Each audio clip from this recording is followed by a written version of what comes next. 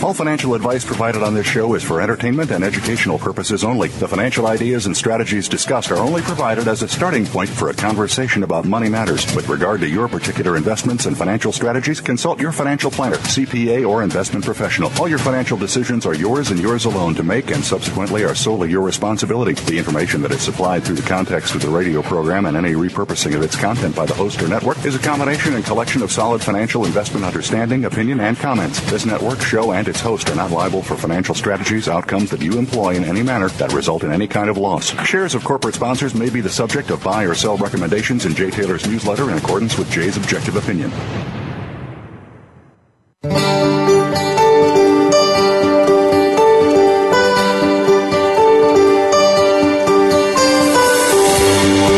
Welcome to Turning Hard Times into Good Times with your host, Jay Taylor. This hour will help investors fix issues and achieve personal gain. Now, here's your host, Jay Taylor. Welcome back to Turning Hard Times into Good Times. I'm your host, Jay Taylor, and I'm really pleased to have with me again John Williams, Walter John Williams, known as John Williams. There's another Walter Williams, a black gentleman, a free market advocate, somebody that I admire as well, but really glad to have John Williams. He is the head of the, actually writes and is the editor of Shadow Stats. It's shadowstats.com is where you should go. I subscribe to this letter and have. If you're interested in ongoing economics, not from the mainstream, but from a truth teller, John Williams, shadowstats.com is a must-read. And we want to ask John about some of the latest missives that he's put out and where he thinks the U.S. economy is right now. For those of you who may not be familiar with John, he received his degree in economics, a bachelor's degree in economics, graduate cum laude from Dartmouth College in 1971, and he had an MBA from Dartmouth as well back in 1972. And he is his career during his career as a consulting economist, John has worked with individuals as well as Fortune 500 companies. For more than 25 years, he has been a private consulting economist. Out of necessity, he became a specialist in government economic reporting, and we're really thankful that he has, because there's not too many people that are looking under the hood when it comes to government statistics. It seems as though people these days are willing to believe the government, whatever it tells us, and that, I think, is, as we've heard from other people on this show today and other times, it's a pretty dangerous thing to do, to believe everything your government tells you. But anyway, John learned virtually all economic stats that are quoted by the United States government are spun using optimistic assumptions, and so that's what we want to talk to John about today. Thanks, John, for coming back. Thank you for having me, Jay. Really good to have you. I just want to read over a couple of the headlines that came out of your most recent missives. On August 26th, you put out something, the headline, it said, in ongoing stagnation, durable goods orders are suggestive of pending downturn. You suggesting we're ready to go back down into another recession, or did we ever really come out of one, John? Never came out of it. That's not what we're told, though. No. Well, let me put it this way. If you look at the official reporting of the gross domestic product, which is the broadest measure the government puts out on the economy, what you'll see is that the economy started to turn down at the end of 2007. It crashed through 2008 into the middle of 2009 and then turned up again. And it has kept going higher ever since, and is at the end of the middle of 2011, it went above where it had been before the recession, which is a full recovery. It's now 4% above that, which normally would be fine news. The only problem is there's no other major economic series that shows the same pattern. The GDP is a theoretical construct put together in academia that has little relationship to the real world, and the changes they've made to it over the years have really made it more of a propaganda machine to overstate economic growth. What you'll see is that if you look at series that are independent of inflation, and the problem here is the way the government reports and handles the inflation. You look at the housing starts, for example, or the new home sales that were just out this last week. Mm-hmm. And you'll see what happened there is that the economy really began turning down, slowing in 2005 into 2006. the problems in the housing industry really led to the downturn. Then you had the financial crisis in 2008, which was related to the housing. That exacerbated the downturn. The economy crashed into the middle of 2009, but it never recovered. It's just been bottom bouncing. It's been stagnant. And I talk with a lot of people in the real business world who sell products to consumers who see that pattern in their sales. They're not seeing a strong recovery here. Oh. What happens with inflation, in terms of the gross domestic product, for example, they try to back inflation out of it, because when you're looking at the growth in the economy, you're not trying to see how much the economy was boosted by inflation, because as prices rise, so do sales. But rather they try and take the inflation effect out, so that what's left over is actual economic growth. If they underestimate the inflation, they end up overstating economic growth, and that's what's happened here. Because of methodological changes made to the inflation numbers over time that were very deliberate, aimed at reducing the reported rate of inflation for consumers. And this was started back in the 80s.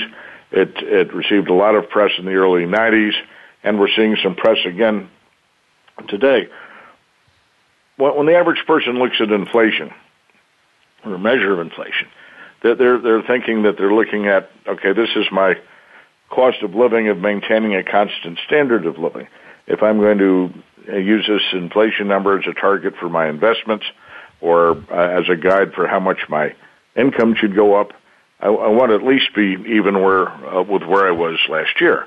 That's the way it was over literally hundreds of years of estimating consumer price indexes. Come the 1990s, Alan Greenspan and then Michael Boskin, who was then head of the Council of Economic Advisors under Bush, started saying that the CPI overstates inflation.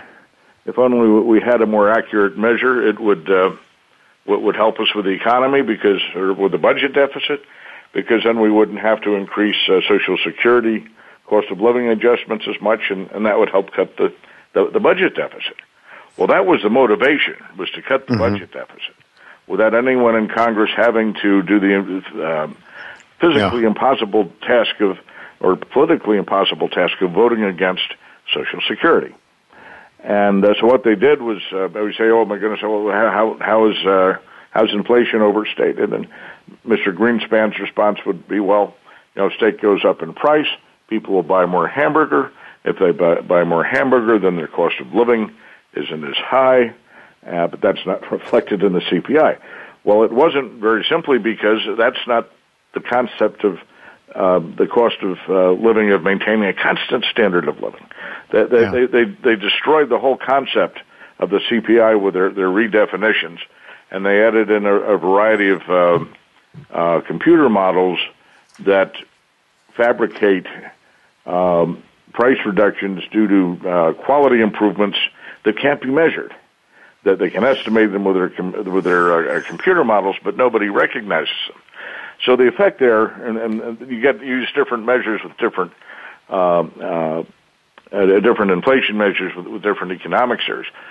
With the gross domestic product, they use what they call the implicit price deflator, and there's been roughly 2 percentage points that's been knocked off that per year due to what they call hedonic quality adjustments. As far as I'm concerned, should not be there. You take those out, and you look at what happens to the GDP reporting. What it shows is that the economy started turning down 2005, 2006, crashed into 2009, and has been bottom bouncing ever since. Yeah. The same thing happens with retail sales if you adjust them adequately for inflation. You'll see the same pattern with industrial production. It actually has some inflation components built into it. You take them out, even though the industrial production never recovered, you have more of that bottom bouncing pattern. The economy has not recovered. There's a good reason the economy has not recovered, and there's a reason why the economy is not about to recover. And that is that the consumer is in a terrible liquidity circumstances. Mm-hmm. Yeah, one of the interesting things, John, if I might just interrupt, from your statistics and from your charts that you show, it really struck me. If you look at, you mentioned the GDP adjusted for the real inflation rate, the one that you use, it's consistent with the past, and these other series as well. But one of the things that really struck me was the fact that the consumer confidence charts look an awful lot like the real charts, the adjusted charts you're talking about. Oh, indeed they do. And there's a lot of confirmation in the real world. I mean, if you talk to large corporations, and if you get them to talk about the sales of their consumer products and look at those on an inflation adjusted basis, even on a not inflation adjusted basis, what they're seeing with their sales is much closer to what we're showing with the adjusted numbers. And indeed, you're right. The consumer confidence numbers. There's an estimate of median household income that's put out by a company called Sentier Research. These are two guys who came out of the Census Bureau. They put out numbers on a monthly basis that use the Census Department numbers, and what they show is that median household income, instead of recovering when the economy turned up, continued to plummet. And they continued to plummet into the last couple of years, and now it's just bottom bouncing. There are a lot of series that'll show that, and that confirms the actual general broad trend in the economy. I'll also give you a bit of thinking that would suggest that the Main Street USA is much closer to reality than Washington is.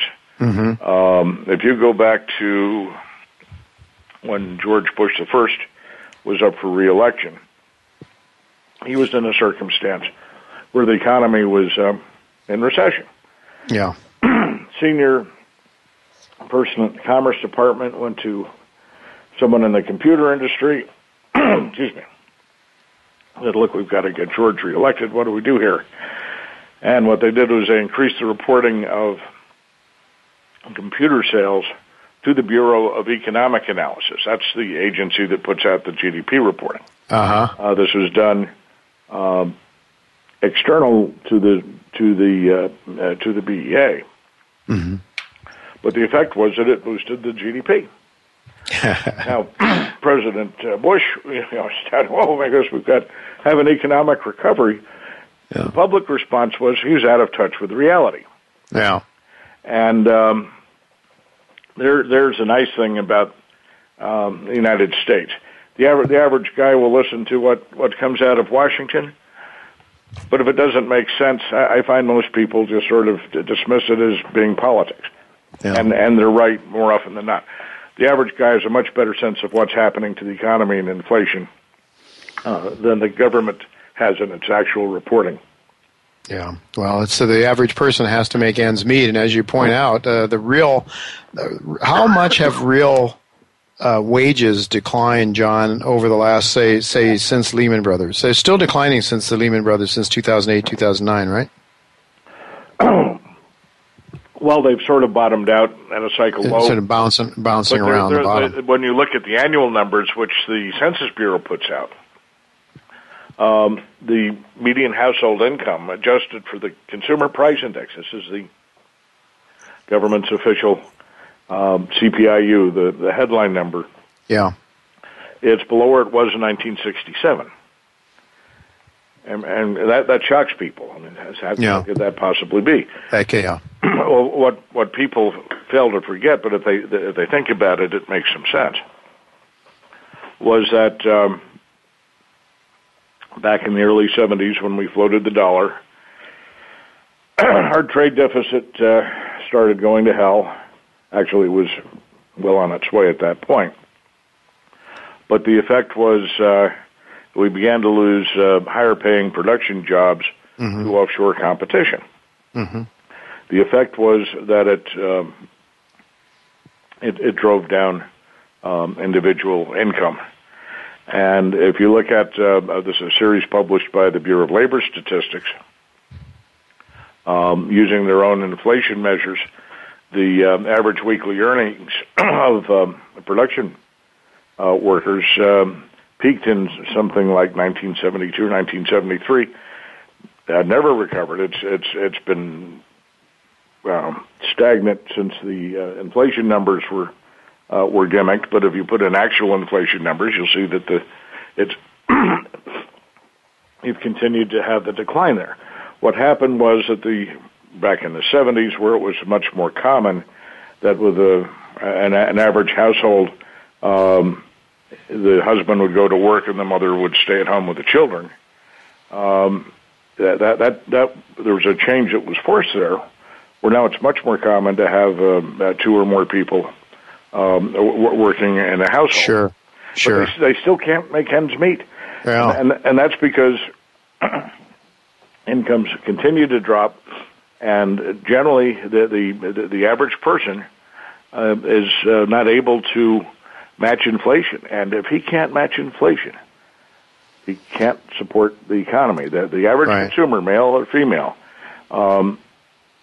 unless there's real growth in income, and I'm talking income real here, meaning inflation adjusted, you can't have growth in real consumption. Right. Income drives consumption. That's basic. Sure. Consumption accounts, personal consumption accounts for more than 70% of the GDP. Now, I'm sorry. John, I would just like to ask you, what you're talking about is the average person in America is losing their purchasing power. Their wages aren't, first of all, the nominal wages are in decline, I believe, in many cases.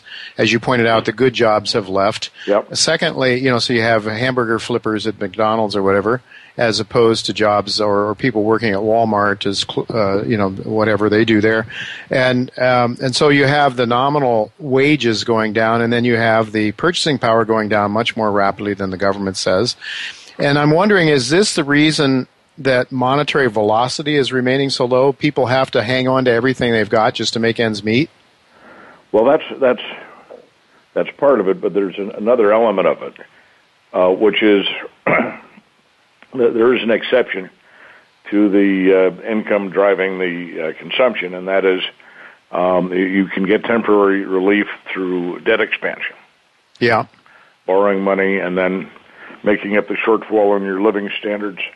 And by that approach, Greenspan saw this problem from an income standpoint back when he was Fed chairman decades ago, and he knew that this meant generally a relatively stagnant economy going forward. Mm-hmm.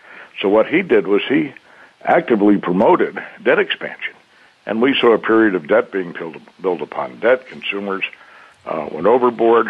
And they consumed, and that was the debt expansion that drove the economy. As you came into the crisis in 2008, and you had the debt collapse, all of a sudden that extra debt or extra liquidity that consumers could get through borrowing dried up.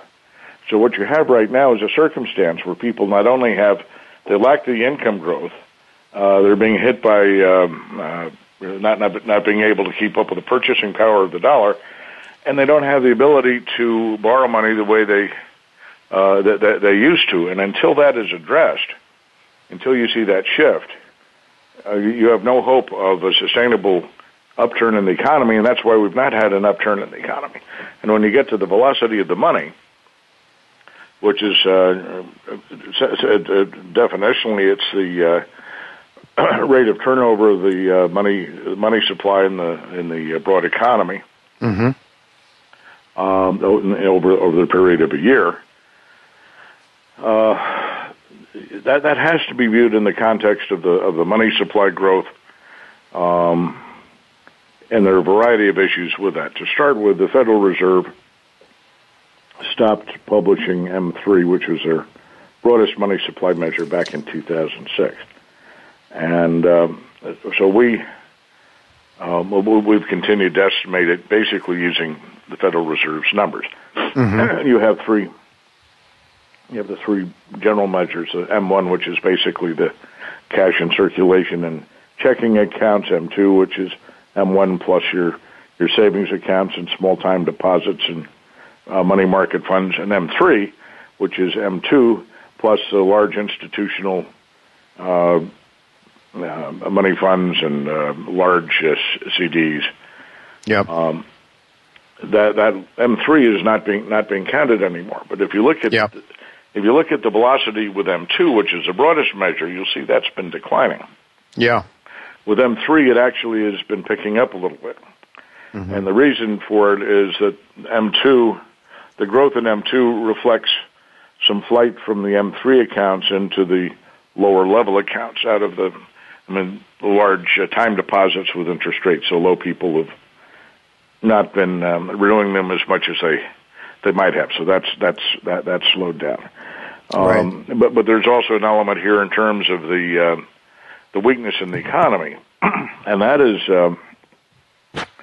what you have to keep in mind here is that back in 2008, the system came to the brink of collapse. These people in Washington were not kidding when they suggested that. And I can understand very simply, and I can't say I would necessarily have done differently at the time, as opposed to facing outright collapse and economic, financial catastrophe up front, that I wouldn't do what they did. But what they did was they created every dollar they needed. They spent every dollar they needed. They lent, they guaranteed. Whatever they had to do to keep the system from imploding, they did.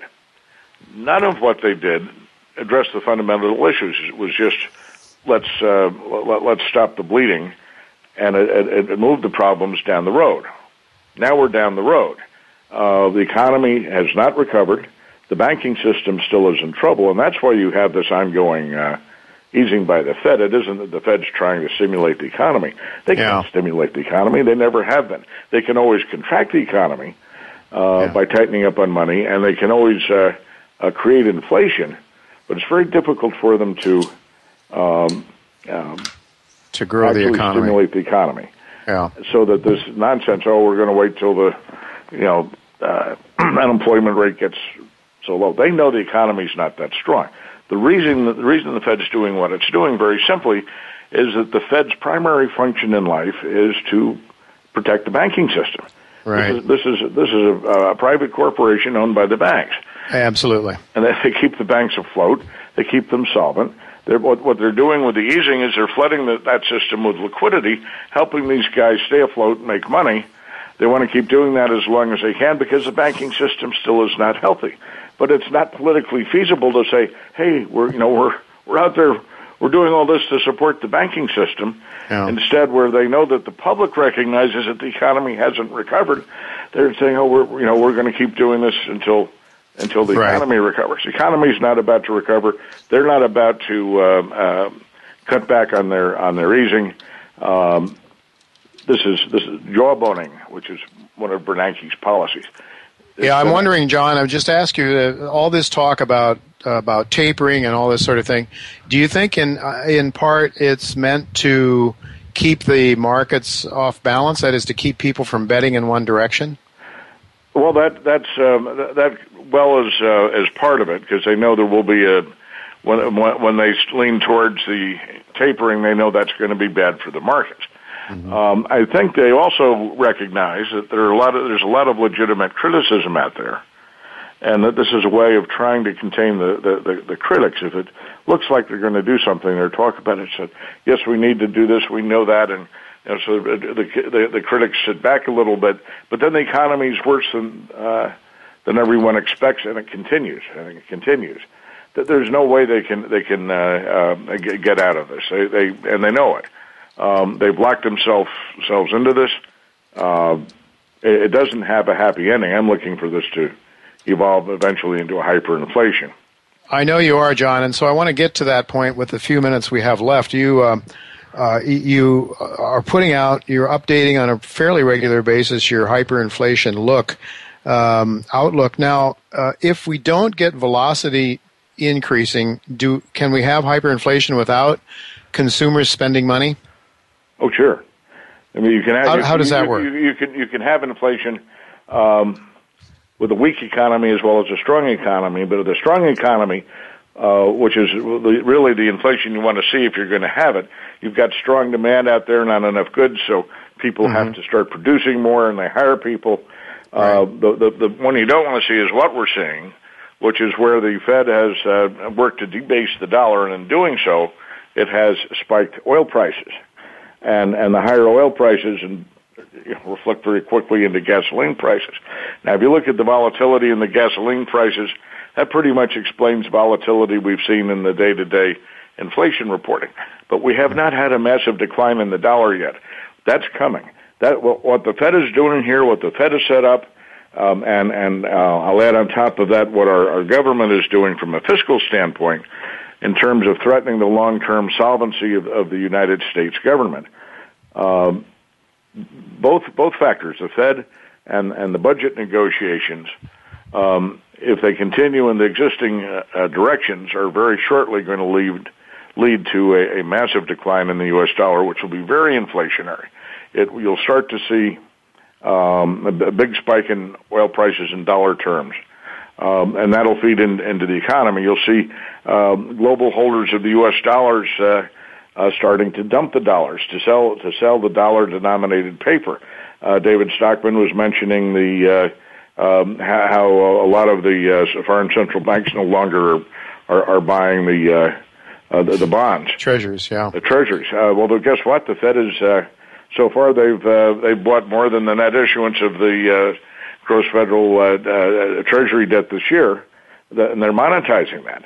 As long as they're doing that, they're helping to fund the treasury. But again, that doesn't work long term, because what happens is the rest of the world recognizes that the Fed is debasing the dollar. That was a whole concept of quantitative easing, and as that selling mounts, not only is it going to be very rapid from an inflation standpoint, you're going to see the dumping of the dollar-denominated paper, such as the U.S. Treasuries.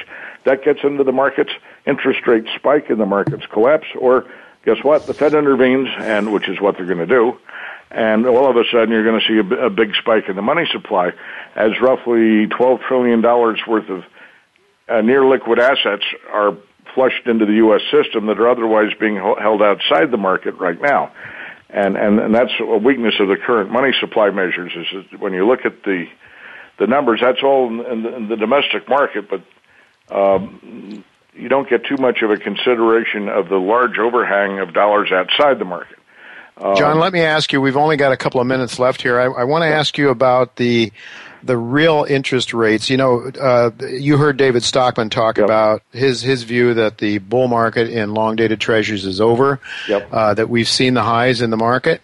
But you're a hyperinflationist. David tends to lean towards the deflation side. But do we get hyperinflation? If we get your hyperinflation, are we going to see real rates of interest positive? Are we going to see real rates of interest rising, or because it seems to me during the 1970s, for example, we had high rates of inflation, we had high interest rates, but the real rates of inflation were negative. Do you see negative real rates? And that I would think would be very bullish for gold as well. Well, we have negative real rates now. Right, for sure. And in using your inflation numbers, they're really negative. They are really negative, and generally, that becomes inflationary of its own nature. But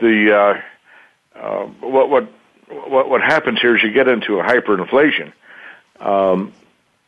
Is that the rates just will not be able to keep up with the interest rates will not be able to keep up with the pace of inflation.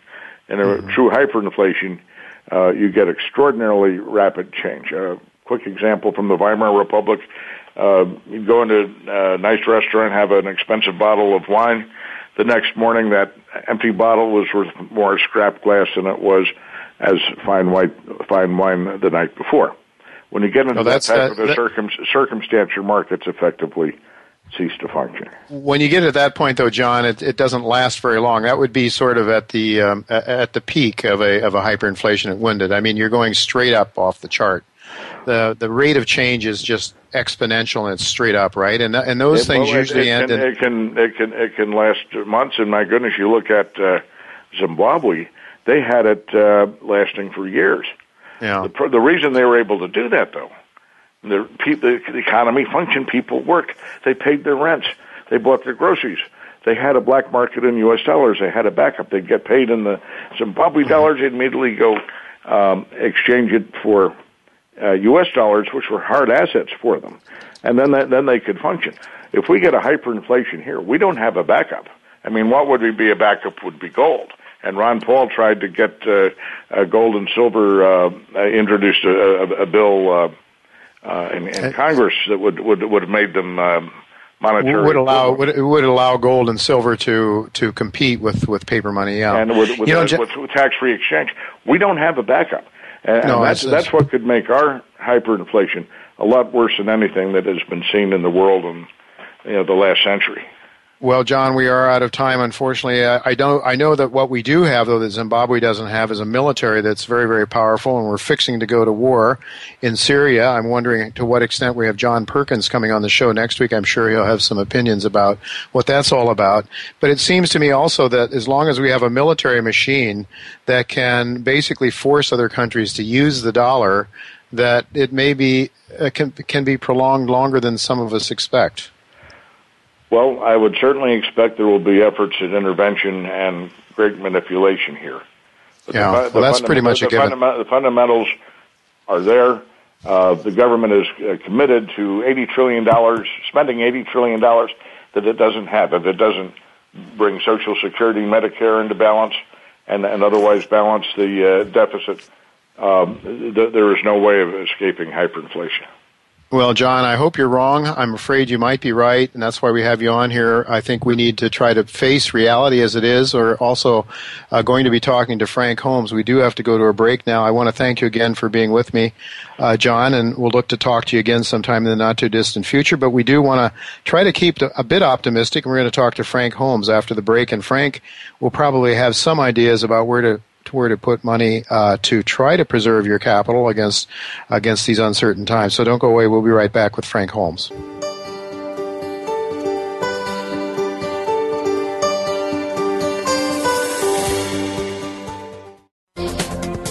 The business community's first choice in Internet Talk Radio.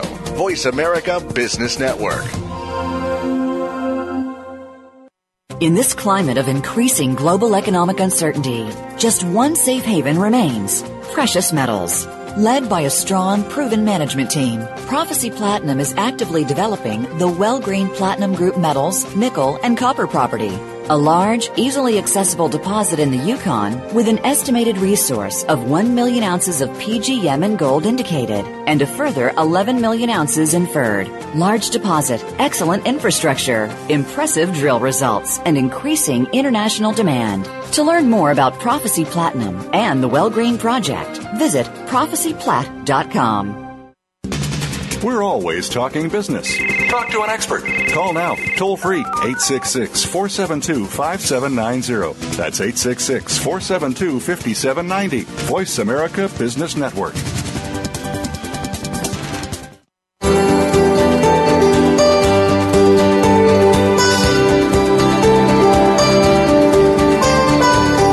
You're listening to Turning Hard Times into Good Times with your host, Jay Taylor. If you have a question or comment about today's show, Jay would love to hear from you at 1-866-472-5790. That's 1-866-472-5790. You can also send an email to questionsfortaylor@gmail.com. That's questions, the number 4, Taylor@gmail.com. Now, back to our program. Welcome back to Turning Hard Times into Good Times. I'm your host, Jay Taylor, and I'm really pleased to have with me once again Frank Holmes. And Frank is well known to most everybody that listens to this show, I think, but he is the CEO of the U.S. Global Group of Funds. And Frank is going to be speaking at the Toronto Resource Investment Conference coming up on September 12th and 13th. That's at the Sheraton Centre in Toronto, the Sheraton Centre Toronto Hotel. Welcome, Frank. It's good to have you back. It's great to be back. You know, you have written a lot of things, and your website, we should mention, and I don't have it in front of me, it's US Global, what is the website, Frank? USfunds.com. usfunds.com, and I would suggest people go there because there's a lot of really interesting things there, and I want to get Frank to talk about a few of the articles that are up there now. But before we do, Frank, you're going to be speaking in Toronto. Can you give our listeners some sense of what you might be talking about? Well, I'm going to try to comment on the sort of state of the union on resources and what the demand drivers are. As a whole, the bigger picture, and much to do about the negativity that seems to focus around in China, and I'll try to highlight some of the positive aspects that when looking at China, and I'll also comment on what's taking place in India when it comes to gold. What's important to understand that, which I always comment on the love trade, which is 50% of all the demand for gold, and that starts every summer and runs to the Chinese New Year. So we're in that mode now, and I think gold would be substantially higher if you didn't have the sort of weak policies coming out of India trying to stop the demand for gold. And I believe the heart is much bigger than what the government's trying to do. But I will comment on that, and I think it's important for investors to understand that 50% of this demand for gold is not just the fear of monetizing of debt and the confiscation of assets, etc., but truly people buy gold and have simple gold jewelry with 10 to 15% markups. And as the GDP per capita rises in emerging markets, we see nothing but continuous buying from this 50% of the equation. So it's important to track. And then I'll comment on sort of some of the things we notice from the capital markets, that they're broken. And you're seeing this in Canada, and you're seeing with this hyperactive trading, high frequency trading, and I'll try to comment that how it's affecting the confidence in the capital markets, and in particular, I think it's affecting the junior space. But if companies have good CEOs, good geologists out there exploring, or very cost conscientious executives who are running an operation, that they're the companies you have to really focus on. And I try to highlight on some of those components that we see that when stocks get pushed out of the GDXJ, it's amazing how that's being gamed by some rogue hedge funds that they know if they push it down on one day of the quarter below a market cap valuation of $75 million, it gets pushed out, and then they lean in and shorting it. And that some of those stocks become exceptionally attractive values because they're just basically forced down. And what takes place with that? So what's a negative, and how do you turn that into your positive? Right. And that's what I'm going to highlight. So you'll be talking about that stuff in Toronto on the 12th and 13th. So that is, people should really go to the website of the Cambridge House website and check it out and go there, because Frank is just one of a number of really outstanding speakers. Eric Sprott is going to be there. I've noticed Ned Goodman will be there among some of the pros. Lots of other people there as well. Eric Koff and John Kaiser on this show frequently, David Franklin of Sprott Asset Management. Lots of people there. Yours truly will be there as well. Let's talk a little bit more, Frank, if you would, about the Indian trade for gold, the love trade, as you call it. I hear what you're saying, but, it seemed to me for the longest time that Larry Parks and others make the point that, in fact, the lower the gold price goes, the more it gets taken off for jewelry. Do you buy that argument? Yes, I think that. I also see that some small bars, like 1 ounce to 5 ounce wafers and 10 ounce wafers of silver, were gobbled up with a big correction because the average person in the street recognizes that they have attractive value. Mm-hmm. And so that, but what you're saying is basically 50% of the gold that is taken off the markets is for the love trade. Is that what I hear you? That's correct. Yeah. And but that's pretty steady, though. So if gold prices rise and they go to new highs, does that then take less? So less of it goes for that and more of it goes for monetary reasons? Well, when gold hit $1,900, Jay, there was the stars were aligned for two reasons. One was the dollar, the U.S. dollar had just been downgraded by the rating services. Two, which is the fear trade because of all the debt levels, etc. And B, was that Obama was fighting Congress to lift the debt ceiling. Right. So all that fear, trepidation, lack of safety in the U.S. dollar and excessive spending, etc., that really exaggerate the element of the fear. And then on top of that, the GDP per capita of China and India was more robust then than it is today. And two, with that, they were beginning, it was in the summer. It was in the summer when Ramadan starts, which is the first religious holiday that starts this sort of a season of giving. Gold as a gift. And when you had the love trade show up and you had the fear trade show up, gold hit 1900. Well, that certainly seems reasonable. Now, do you think we've seen the bottom? Have we bottomed out in gold? Yeah, we could have. I mean, there's no doubt it looks like it could be because you're seeing many brokers shutting down. UBS Canada is shutting down, Stifel shutting down, many small brokerage firms are shutting down. So you're seeing that that sort of overall formation of capital model, the catalysts that are out there, people telling a story and getting excited. That's all changing, and usually that takes place at a bottom. And the huge write-downs, Jay, of the mining companies. US Global, we feel it. Oh, I bet you do. While we're on that topic, tell our listeners about you have two funds, I believe, that buy gold mining companies, and what are those? Well, we have World Precious Minerals, which will take more of a risk in going into the junior space. It has up 15% into the small cap, micro cap stocks. And so we have geologists and staff that kick the tires and model these assets. And the other one is, which is the first no-load gold fund in America, and that's U.S. Gold Shares. And that is only producers. So when investors want to make that distinction, they go to US ERX, UserX, which only buys gold producers. Okay, that's, again, you can go to your website and all of funds, and not just gold. You have a lot of other things. I want to just ask you about a couple of those as well. But so, if people don't want to be involved, don't have the time, the expertise, the desire to research on their own, it's an excellent way to go as to if you want to buy the juniors, you've got an option there, and you want to buy the producers, you've got an option there as well with mutual funds. Frank, tell us about some of the other funds that you have, because you're involved in Europe. You invest in Europe. You're very active in Asia, which leads me also to an article that you have posted on your website challenging a long-held assumption about commodities. But what are some of the other funds? How can people invest in Asia, for example? What do you have there? Well, we have a China fund, which is it's companies that are growing in top line, bottom line, cash flow, and paying a dividend.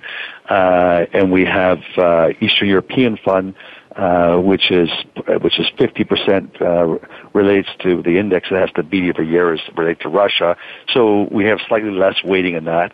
And so it's in places like Poland, Czech, as I said, Russia earlier. Turkey is another country. It's going under a lot of political issues right now, but the economy is still pretty strong. And I think that they're the top engineers for the whole region of the Mediterranean, Turkish companies and big manufacturers.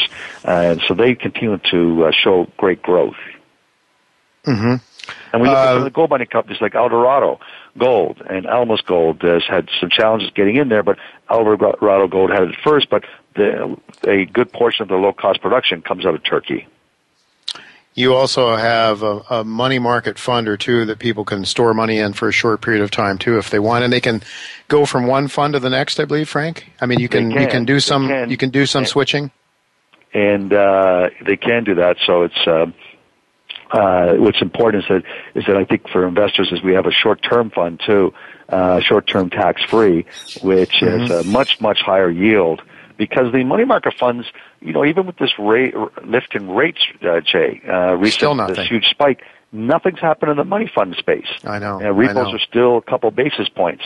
And a lot of that has to do with all the regulatory pronouncements that came back several years ago with Frank Dodd. And there's been articles written regarding the ability for banks and brokers to digest this. And so there's no real true dynamic big repo market. So you have to step out on the yield curve to get a higher yield. But if you start stepping out 5 years or 10 years, you have to experience a lot of volatility. So we've focused on the 1 year to 2 year range. And so much less volatility. And in fact, we make the NAV on the near-term tax-free $2. So not $1, where its money funds are, and not $10. So it has very low penny volatility. So you basically get the equivalent of a 10-year bond for on a tax equivalent basis, a yield basis, for an average maturity of less than 2 years. Okay, so we have a couple of minutes left here, Frank. Talk to us about this article challenging a long-held assumption about commodities. It has to do with China and the reliance on commodity prices on the Chinese economy. Go ahead. Go ahead.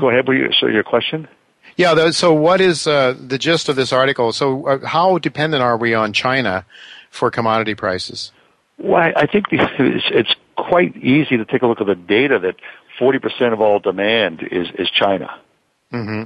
So they are the big 800-pound gorilla. But where the opportunities lie is that in the U.S. also that the infrastructure here is still lagging. And they're going to have to do a massive overhaul of the electrical grid to deal with the electrical needs in America, and that's like $20 billion a year.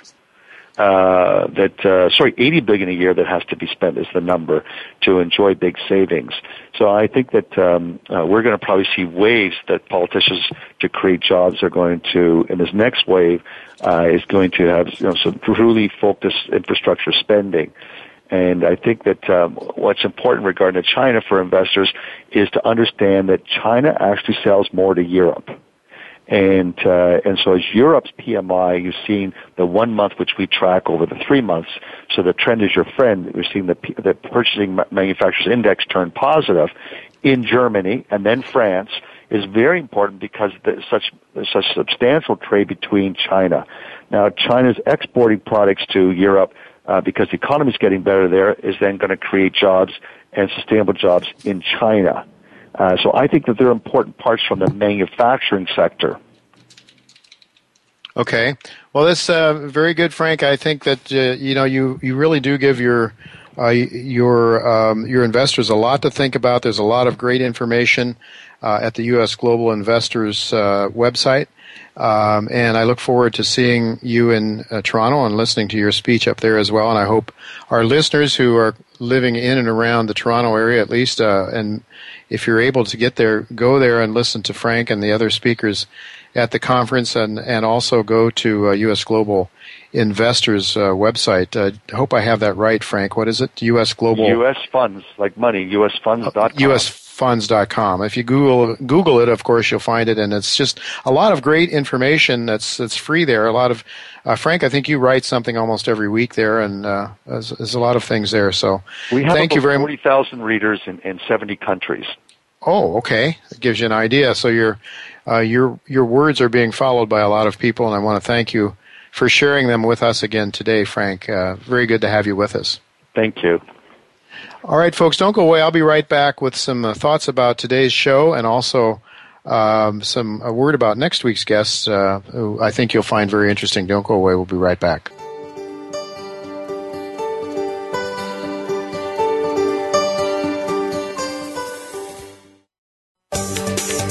From the boardroom to you, Voice America Business Network.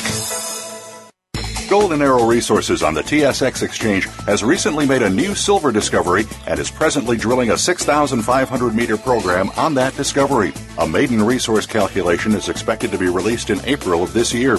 The project is located in Jujuy Province in northern Argentina, just 30 kilometers from the Pirquitas mine operated by Silver Standard. Golden Arrow has an experienced team with decades of experience in Argentina. Golden Arrow offers shareholders exceptional leverage with an exciting new silver discovery. SGX Resources is an exploration gold company with multiple advanced exploration projects in the Timmins Gold Camp. Recent high-grade intersections at SGX's Tully deposit include 14 meters at 20.1 grams per ton and 17.6 meters at 11.1 grams per ton. The deposit is currently more than 600 meters along strike with a depth of up to 250 meters and remains open in all directions. SGX Resources trades on the TSX Venture Exchange exchange with the trading symbol SXR. Visit our website at www.sgxresources.com. From the boardroom to you, Voice America Business Network.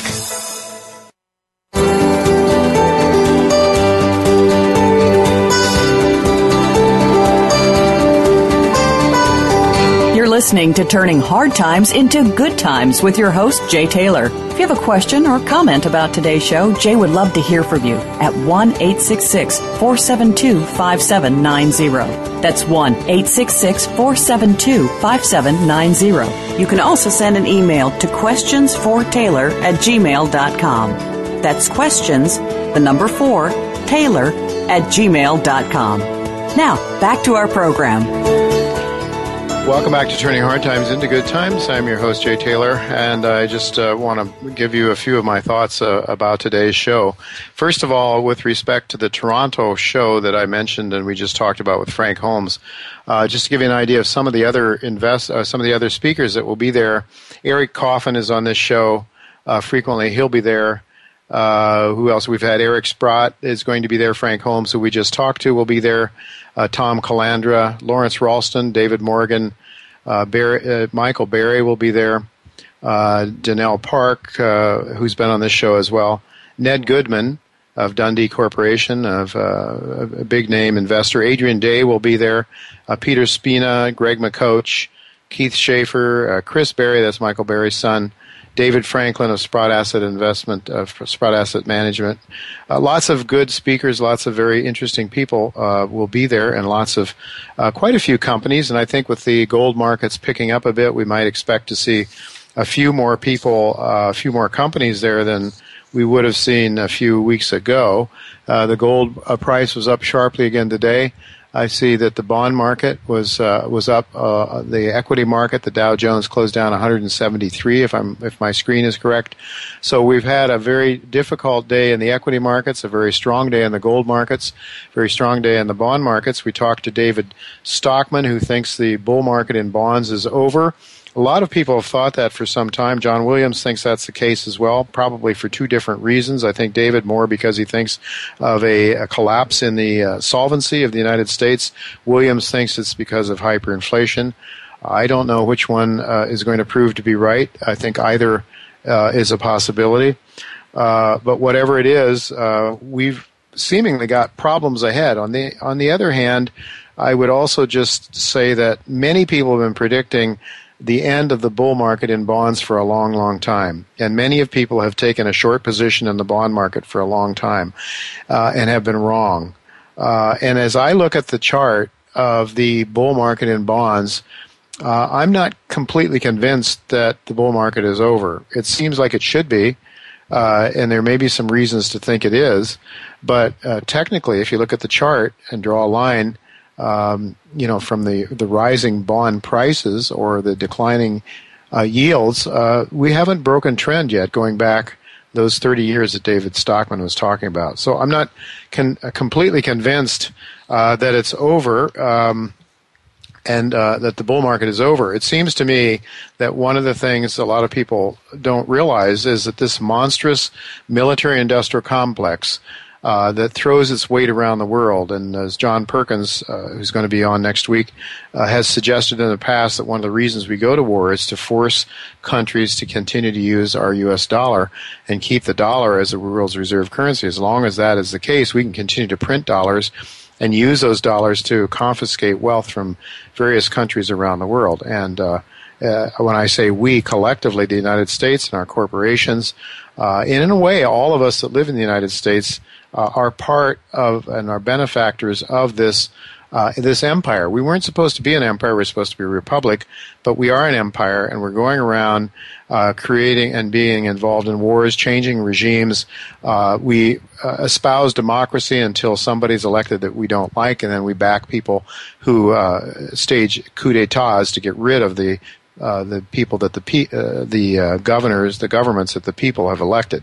So much for our true belief in democracy. I say that's just a reason to get people to go to war. The lofty ideas of democracy a republic of freedom and liberty is supposed to be what we're about. And yet we find as the more we go to war overseas, as Ron Paul suggested, the reason they came over here is because we're over there. I believe every bit of that is true. And so as we continue to pound the living daylights and kill hundreds of thousands of people overseas, believe you me, we are creating enemies. There's blowback, and people are coming over here, and we are less safe as a result of it. And as we're attacked over here, then our liberties have to be taken away. We have to be spied upon. We have to be coerced, and we have to be told that we can't be free, that we can't really say what we believe, and we have to, and we can't back politicians that we believe should be our elected officials. So it has to. So the policies have to be and are in place to serve the ruling elite, whoever that is. And I think Marcus Cicero was actually absolutely right when he talked about the enemy from within. Eisenhower warned us about it. We've talked about it on this show today. Well, next week, our special guest will be John Perkins. He's the author of Confessions of an Economic Hitman. And Ellen Brown will be with me here to talk about how Eliot Spitzer is Wall Street's worst nightmare and why it is likely that they framed Eliot Spitzer. So you want to know why it's dangerous that the government is spying on us? Well, if there's a government official that wants to go after the banks and wants to make sure that the bad guys don't get the upper hand, well, guess what? The bad guys have information on Eliot Spitzer. They can leak that out to the public and get rid of the man. That's what Ellen Brown is suggesting. She'll be here to talk about that. John Perkins as well. And so those are our two main guests next week. Daniel McAdams, I hope, will be with me as well. I do want to thank our staff for making this show logistically possible. Tacey Trump, my producer, and Matt Widener, my engineer. I want to thank each of you for listening to this show, making it the #1 show on the Voice America Business Channel. And so until next week, goodbye and God's blessings to you.